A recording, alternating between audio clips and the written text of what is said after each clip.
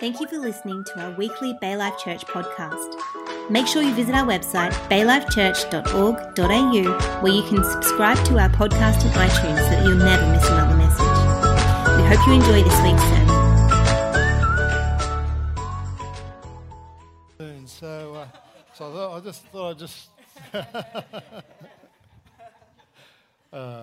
thought I did walk in and thinking, oh my gosh, what have I walked into this morning? Because we haven't got cleaners operating at the moment, and so I'm a bit. When I heard about the big drop, is that what it's called? The drop. Sorry, the big drop doesn't sound as cool, does it? I had one message really prepared for today, and Robin said, "What are you preaching on?" I was so clear. Yep, that's what I'm preaching on. And I'm just reading through the Psalms at the moment, and I don't know, God just sort of grabbed my attention and said, no, need to bring this word. And you'll know this psalm that I'm going to share out of. But I hope I bring some application and some fresh stuff for you here this morning. Because it came out of, when we did our holiday, our long service leave, there's lots of dry patches through Queensland. And people saying, oh, when it rains here, it's amazing, but at the moment it's really dry. It's drought, and it's pretty horrible. And I just thought, wow, it's amazing what rain can do. And there's a desert in Chile called the Atacama Desert. It's the driest place on earth, the most arid place on earth. Just think about that, except for the North and South Pole. So typically it only receives about half an inch of rain, 10 to 12 mils per year. There's weather stations there that they've never actually had rain at the weather station. Never. Stunning when you think about this. This place that I've got a photo of is called Death Valley, and it's virtually uninhabitable. Things can't live there. It's just dirt. And here's the thing: every now and then, almost unexplainable, because the valley's in between two large mountain ranges, and it's very difficult to get rain in there. But they get a downpour, and in this case, this was back in 2015, they received 2 inches or 50 mils within 24 hours. And this flowering desert phenomena happens as a consequence of that. And this place springs to life. And there's a photo there that is when they've had rain. And just go to the next one, thanks. And you see all the hills come to life as well. It's not just the valley, it's the hills as well. And it shouldn't really be called Death Valley, should it? It should be called Dormant Valley, right? Because it's not dead at all. There are seeds that lay dormant, waiting and wanting to spring to life. Botanists have discovered more than 2,000 flower species at Atacama, several of which are very unique to the area. And here's the thing, I think it's the same thing for our lives. The same thing can happen to us. We can feel sometimes dead. We can feel sometimes darkness and discouragement and disappointment and dryness that have overcome us.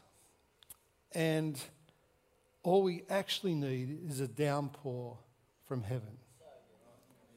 And we need to get filled with the holy rain from above.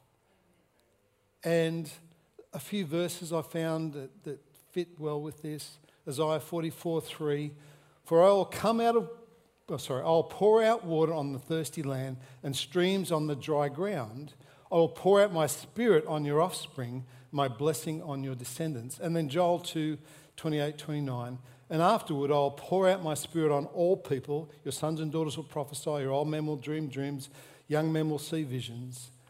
And even on my servants, both men and women, I'll pour out my spirit in those days. And it's exactly the same verse Peter quotes as a consequence of being filled with the Holy Spirit. The 120 are in the upper room, and the Holy Spirit pours down on them, in them. And as a consequence of that, he he preaches to the 3,000. The 3,000 get saved and baptized that day in Jerusalem. And the start of the early church was ignited on the outpouring of God's Spirit. An outpouring that filled them, and salvation and baptisms, again, that dying to yourself and coming out of the water again. And I just started to think about that and started to think, how do we flourish in our lives? How do we live a life that's flourishing? And how do we have a church that's flourishing? How do we do that? And we've got to be Spirit-filled, of course. And as I said, I was reading through the Psalms, and there's a scripture I'll just read you in a second, Psalm 92. But it's my belief that healthy things grow and flourish. And so as a church, as a pastor, my job is to keep things healthy. Can't make anyone grow. You just can't. But keep things as healthy as we can. And flourishing doesn't necessarily mean that you won't meet tough times, that you won't have tough circumstances, there won't be tough things going on in your life, pruning, all those sorts of things that can happen.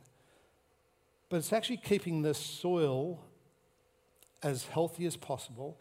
And when we get that downpour from heaven, when we get that water, when we get that thing that comes that fills us afresh, then we start to flourish, then we start to thrive, then we start to step into. Robin's, just talking about soil, Robin's planted some zucchini plants in pots in our garden, and great big pots, not little pots, great big pots. And she's got 2 pots, and one is green and flowering and great big leaves on the thing, and it's beautiful. And the other one's like this little insipid plants, and they're not green, and they have got flowers, but they've only got tiny little flowers.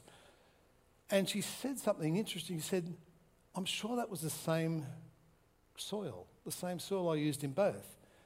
And it was like, well, how? That's not possible, because if one is thriving and one's not, right next to each other, the same conditions, the only thing that's different is the soil in this one is very different. And I think that's for our life. Sometimes things look the same, but they're very different. Let me read you this psalm anyway. Psalm 92, verses 12 to 14. The righteous will flourish like a palm tree. They'll grow like a cedar of Lebanon. Planted in the house of the Lord, they will flourish in the courts of our God. They will still bear fruit in their old age, and they will stay fresh and green. Those that are planted in the house of the Lord will flourish. I remember being in a leaders' meeting with our church many years ago. We were wrestling with this idea of how do we help people grow? How do we disciple people? How do we do that? And one of the leaders in that meeting asked this question, exactly that question. How do we help everybody in our church to be as committed and believe in the vision, the purpose of the church as much as we do? Now, this is a group of leaders, and you hope they're there, and they are, and they were. Or in other words, how do we help move believers in our church to become fully devoted followers of Christ, to go to the next level and to flourish in the house of the Lord? How do we do that? Well, the issue is we can only produce healthy ground. We can't make anyone do anything. And we need individually, personally, to be filled with the Holy Spirit on a regular basis. Because we need that downpour, because we can be like that dry desert in our lives. And without the God component, without that infilling of the Holy Spirit, those seeds won't be germinated. We won't be living to the potential God has got for us. And we'll be questioning everything around. Well, the quality of the ground must be wrong, and this must be wrong. And it's like, no. We need that infilling of the Holy Spirit. And it's not easy. But what I want to give you, the next few times I preach, I want to talk about flourishing a little bit. And here's one component of that. So it's not the whole picture. So please, I can't give you everything in one message, particularly in the shorter messages we're doing now. But here's one component out of this scripture that I'd like to share. Let me just pray just before I get in. Father, we thank you, Lord, for your amazing grace. God, I thank you that you are here for each and every one of us, Lord, to minister to us, to heal what you need to heal, to, remind us of the things that you need to remind us of, God. You're an amazing God. You're so forgiving. You're so grace-filled. And Lord, sometimes we forget that. God, but you died on that cross for us. You facilitated that infilling of the Holy Spirit on the 120 in that upper room for a purpose. And that was your church, the body of Christ. And so, God, here this morning, I pray you illuminate that which you need to illuminate to bring transformation that you want to bring in our lives. And I pray that in Jesus' precious name. Amen. Here's the thing. Seeds can't grow to their full potential unless they're planted, right? A few seeds can grow and germinate on top of the soil, but most of them need to be put into the soil to be planted before they can actually flourish, before they can germinate, before they can start to do what they're meant to do. And Christ's followers can't grow to their full potential unless they're planted in the church, into the body of Christ. You see, it's not just attending. Attending's good. It's not just watching online. Watching online's good. But there's nothing like being planted in the house of the Lord. That's when the flourishing happens. And that's what I want to talk to you this morning about. How do we build a flourishing life? Here's the first thought. Here's a few thoughts on this, but here's the first one. People who are planted flourish. And Psalm 92:12, the righteous will flourish like a palm tree. You know, palm trees can flourish in all sorts of conditions. Hot, cold, deserts, even in cyclones, they can flourish. You know, palm trees are known for their flexibility. When those cyclones come, they can bend them over to the ground. You see that on the TV and that, you see these palms bent right over. And guess what? They actually come back stronger after the storm because it actually activates all their root system again, and they actually grow more roots out and make themselves more stable. They come back even stronger as a consequence of that. And it continues to flourish even though the storms come. The followers of Christ, believers who are planted in the house of the Lord, flourish during all seasons in life. And good seasons and bad seasons. They can bend, but they don't break because they're planted into the house of the Lord. You know, I personally know many families over the years, particularly and even right now, in our church that have had very tough years, you know, and they've suffered loss and trials and sickness and disease and financial pressure and pain and difficulties. But the ones you know that are planted, they're still serving, they're still giving, they're still sowing into what they know God wants to build in this place. And they are flourishing as a consequence. Once the storm passes, they bend but they don't break. You know, they lean into what God wants us to lean into because they're planted. They didn't give up on God, they didn't give up on the church. There's other people who can go through very similar circumstances, and for some reason, when difficulties come, they choose to walk away from God and or the church. And I don't know. I don't see very much good consequences of that, you know. But people who are planted in the house of the Lord, they will flourish. They bend a little in the storms, but they don't break. They rebound stronger as a consequence of that, as the storm passes. And it will. I guarantee you, it will pass, no matter what's going in your life. You know, they're this James 1 sort of people. Don't you hate this scripture? But you know, it's one that we have to read and go, consider it pure joy, my brothers and sisters, when we face trials of many kinds. No, we don't. We don't consider that pure joy. What's going on here? Anyway, because you know the testing of your faith develops perseverance. Can't I get it another way? Isn't there another way I can get perseverance?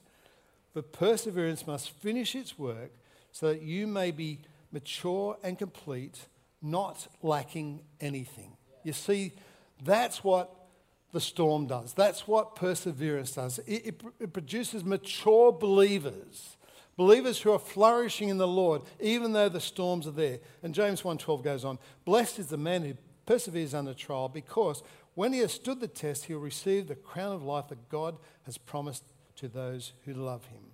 That's the first thought. People who are planted flourish. And I'm talking to the converted here. You're here in church this morning. Maybe you've been coming for a long time. Maybe you haven't. Maybe it's a short time. Maybe there's an opportunity for consider, what does it mean to be planted in the house of the Lord? Because I want to flourish. What does that actually mean? What do I need to do differently as a consequence of that? Here's the second thought. People who are planted grow. You know, in verse 12 it continues, "Righteous will flourish like a palm tree. They'll grow like a cedar of Lebanon." Now, a Lebanon cedar tree can grow up to 50 metres at full maturity. It takes 40 to 70 years, apparently, to grow to 15 to 20 metres. And then at 100 years old, they can be up to 50 metres. So they grow quite a lot over the whole span of their life. They actually grow more in the second half of their life than even their first, which is really interesting to me. And this tree grows and grows and grows.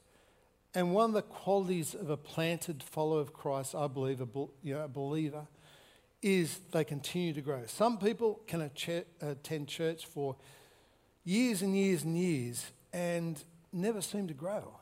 And as a leader, as a pastor, it just frustrates me, confuses me a little bit, you know. How do we help people grow? And very often there's not much we can do except produce healthy soil and encourage people to grow, I guess, and share scriptures like this, I guess, you know. And then there's others who just are going through tough times, and yet you see them grow in the midst of the trials. And I remember talking to one guy after he'd been through a horrific season, like about 2 or 3 years of one after the other things. And he said, I feel like we've come through that well now. And it was horrific. I'm not going to tell you the details, but it was horrific. And I loved his perspective on this. He said, I almost miss my desperation for God.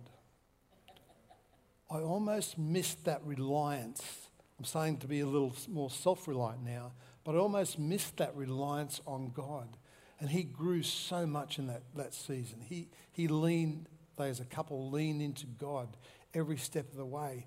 And it shocked me a little bit because I've sort of been a bit of a fair weather Christian, you know, and it's like I saw God do something significant in this couple in the midst of these horrible things that you go, well, how could God allow that? Well, that's not fair. That's not right. You know, they're followers of Christ. How can this happen? And yet, in the midst of the trials, as a consequence of going through the trials, this guy's going, I missed that. I actually missed my reliance on God. And as I said, it really not concerned me. It just got me questioning everything we base our Western Christianity on a little bit, because we think if we're followers of Christ, everything's going to go good for our lives, and that's not the way it works. But we can continue to make a decision to grow, no matter what goes on, and I think that's probably the thing I look for in people is their growth. I don't care how long you've been here or not. Just keep leaning in, growing, read the Word, sow into people's lives, see what happens. People who are planted grow. Third thought is people who are planted produce fruit. In verse 14, they will still bear fruit in old age. And that's an encouraging thought for me as I get older. They'll still bear fruit as they get older. See, yeah, that's right. People who are planted don't just attend church, they are fruitful in their attendance. They are fruitful in their contribution to what's going on here. So we flourish, we grow, and we're fruitful.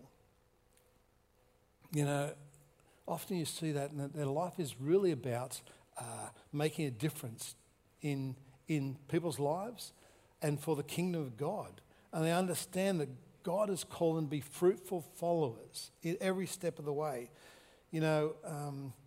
John 15:8.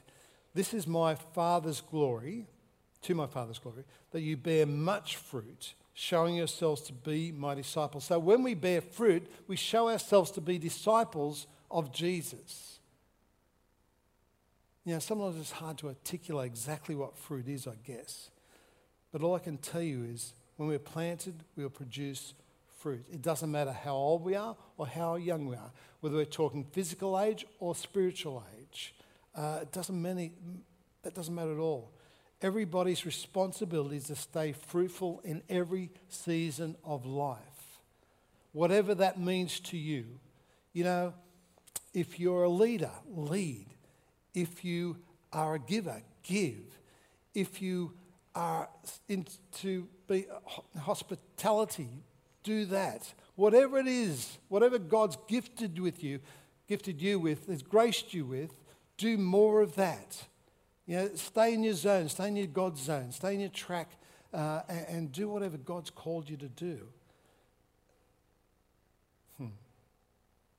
Okay, I'll keep moving.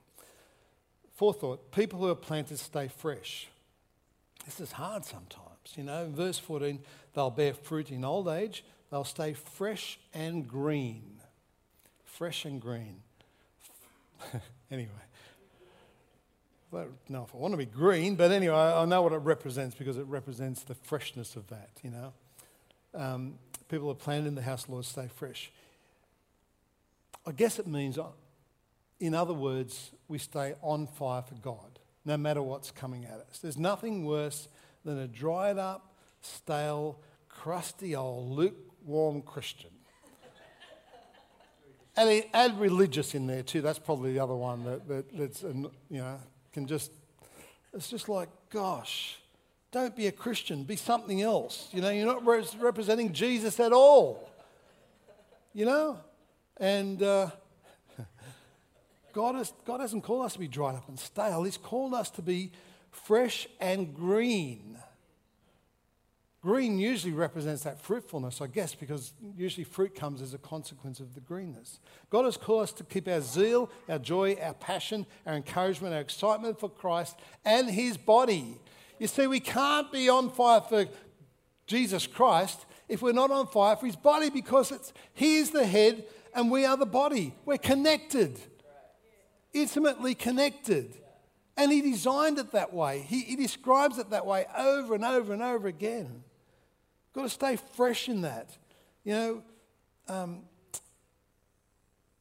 don't know. If we stay on fire for God, we can make a difference in this world. I'm telling you. You know, John Wesley said this: catch on fire with enthusiasm for God, and people will come from miles away to watch you burn.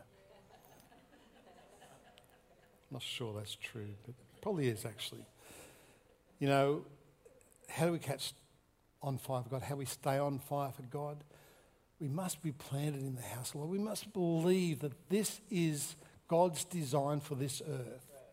Like, this isn't fluke. This isn't plan B or C or D. This is plan A. He hasn't got another plan. This is it. And I just wanted to bring a reminder to you this morning that there's benefits, that we will flourish as a consequence of being planted in the house of the Lord. The consequences are significant, but this is God's purpose on this earth. This is how he designed to build his kingdom on earth through the church. The church is the hope of the world, and yet we don't even recognize it sometimes, you know, let alone the outside, you know, people who don't know God. And we've got to change that. We've got to start flourishing in our life. We've got to start living planted in a way that tells people we believe in the church. We just don't go to church. We believe in the church. The church is the body of Christ. It is the way God designed to meet the needs of this earth. You know, Revelations is a great book, and in this one, Jesus is talking to Christians through the writer in Ephesus. And he says this, and he's complimenting them in a certain way. I know your deeds and your toil and your perseverance, that you cannot endure evil men, and you put to the test those who call themselves apostles, and they're not, and you found them to be false. And you have perseverance and have endured for my name's sake, and have not grown weary, which is fantastic. but I have this against you, that you have left your first love. Now notice there, it's not lost your first love. You have left your first love. Now that suggests to me it's a choice. It's a choice. It's a choice to maybe a series of small decisions, to compromises. Small choices that can diminish the fire within us, to step back, to pull back. Tough times, don't know what's going on, I'm going to pull back. Just a series of small decisions that somehow we have left our first love. And, we need to stay fresh in His goodness and His mercy every day. In verse 5 it goes on, it tells us how to do that. It says, remember, bring back to memory your first love of Jesus. And that says repent. Repent. Turn around. Go the 180 degrees. You were going this way? Go this way. Of unhelpful attitudes or a cold heart to Him. Then do whatever you need to do. Freshen up your faith. Do something. Take action. As you make a decision, take action into what you want to do next in Christ. Stay fresh is being planted. And the fifth and final thought. People who are planted love what Jesus loves. People who are planted loves what Jesus loves. Now, you can say, well, Jesus loves God the Father. Yes, that's true. And He loves people. Yes, that's true. He loves you and me. He loves the church. In fact, can I say with a bit more emphasis than that, He absolutely loves His church. He just doesn't love His church. It's like us. This might be a good example now I think about it. But it's like us saying, I love my head, but I don't love my body. And for some of us go, well, I could do a bit better in the body area. I guess I could love it a bit more if I did a bit more workout. But no, you can't separate those two things. They're connected. They're the same thing. Whether we love our body physically or not, it doesn't matter. That's not the point. It actually is, we're connected. You have to love both parts, And I think, let me give you this scripture, Ephesians 5:25. Husbands, love your wives just as Christ loved the church and gave Himself up for her. You see, the body of Christ isn't just some abstract concept. I know sometimes we think that way. The body of Christ just describes the church. If you read it, it's really quite literal. Jesus is the head and we are the body. We're the hands and feet of Jesus on this earth. We are the instruments He wants to use to do His purpose on this earth. This isn't a fluke. This just isn't a nice picture. This is actually the way it's meant to be. We are meant to be His hands and feet on this earth. If we're not doing it, He'll go aside and say, well, I'll do it with him then. I'll do it with her. And it's just the way it is. And it's one of the central ways that God uses to describe His body, His church on this earth. Jesus loves His church so much. He's passionate about His church. It's just not a good idea. It's like He's passionate about it. If you read in Matthew 21, He goes into the temple and it says Jesus entered the temple area, drove out all those who were buying and selling there. He overturned the tables and the money changers and the benches of the selling doves. It is written, He said to them, my house will be called a house of prayer, but you are making it a den of robbers. You see, I can't remember another time Jesus loses it like this. He goes into this place and He turns tables over and He's getting stuck into everybody. And it's about His love for the house of God.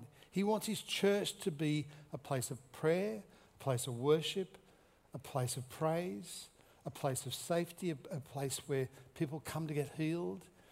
And our church, see, this is talking about a physical building, but it's not a physical building anymore. Yes, we have a physical building, but it's not about the physical building. See, please, I know even straight away we do that picture of Jesus, you go, we're talking about the church building. No. You are the church. You and me are the church. You and me are the body of Christ. It's not designed for this four walls. It's designed for outside the four walls. You see, it's a different perspective. And we are the church. We are the army of God. We are the family of God. You can use all the pictures of the church if you like, but it doesn't change the fabric that Jesus is passionate about his church. He's passionate about the things of God and of those things we've talked about. He loves a church so much, he is focused on building his church on this earth. You know, if you look at Matthew 16, he's talking to Peter. He says, I also say to you that you are Peter, and on this rock I will build my church, and the gates of Hades shall not prevail against it.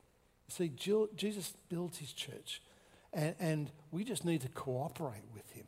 That's what it comes down to. And whether we cooperate or not depends whether we're part of what the kingdom of God is building. And it's important we never find ourselves isolated, because we're easy prey for the enemy, and we're not part of the body then. We get isolated, and really, if you isolate any part of the body, it dies. You know, if you cut off a finger, it can't survive by itself. You know, you cut off an arm, it's big a bit, it still doesn't survive by itself. Cut off a leg, still can't survive. It's got to be connected to the body of Christ to actually be able to flourish and to thrive the way that God wants us to. You know, sometimes it's easy and subtle to step back.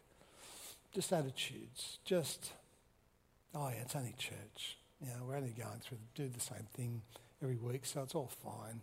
You know, maybe a bit of holding back, a bit of compromise, a bit of, can't see any change happening.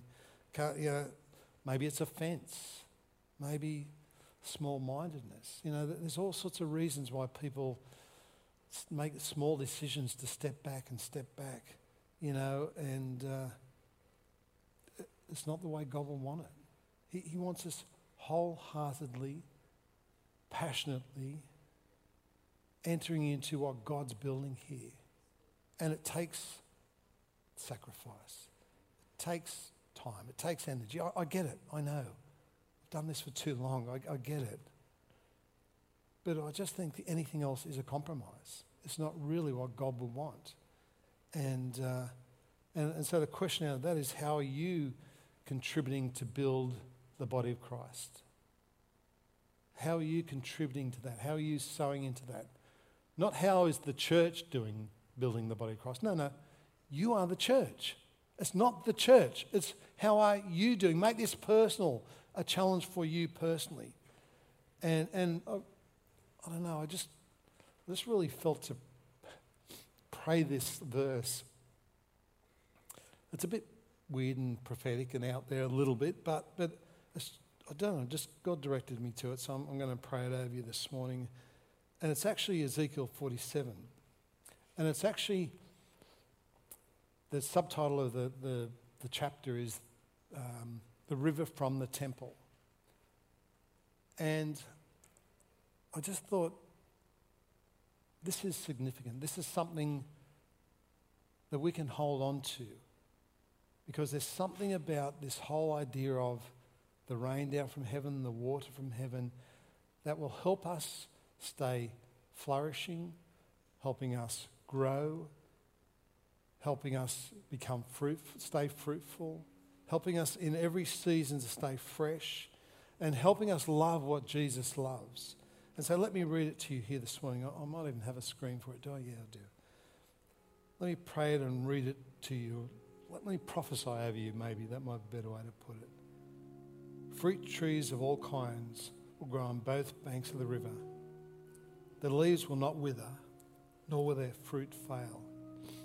Every month they'll bear fruit, because the water from the sanctuary flows to them. Their fruit will serve for food, and their leaves for healing. I love that. Their fruit will serve for food, and their leaves for healing. You see, that is truly being the body of Christ. Fruit, healing, wherever we are, bring God's words of healing and grace in every circumstance, every situation. Father, we thank you, Lord, for your word. God, we thank you for what you're doing here at Bay Life. God, we thank you for what you're doing in the church, capital C church, across this earth. God, we repent for having some slack attitudes sometimes, God. We repent of pulling back. We repent for, I don't know, just not really being passionate about the church sometimes, God. But Father, here this morning, I pray your Spirit refreshes and renews, sets up a flourishing in each one of us, God, that maybe we were like that dry desert, but something of your Spirit fills us afresh, brings a freshness, brings a fruitfulness, brings a flourishing that comes because of our dependence on you, our asking to be filled with your Spirit here this morning. I pray that attitudes need to be broken, transformed, that people's hearts need to be broken, I guess, as mine does sometimes, and to be renewed and refreshed in the way you want it refreshed. And God, we give you permission that, in fact, we do more than that. We're desperate for it, God. We're desperate for it, God. Do what only you can do in us and through us, in Jesus' name. Amen. Amen. Well, I know that was a bit unusual message this morning, but I pray God spoke to you. Look,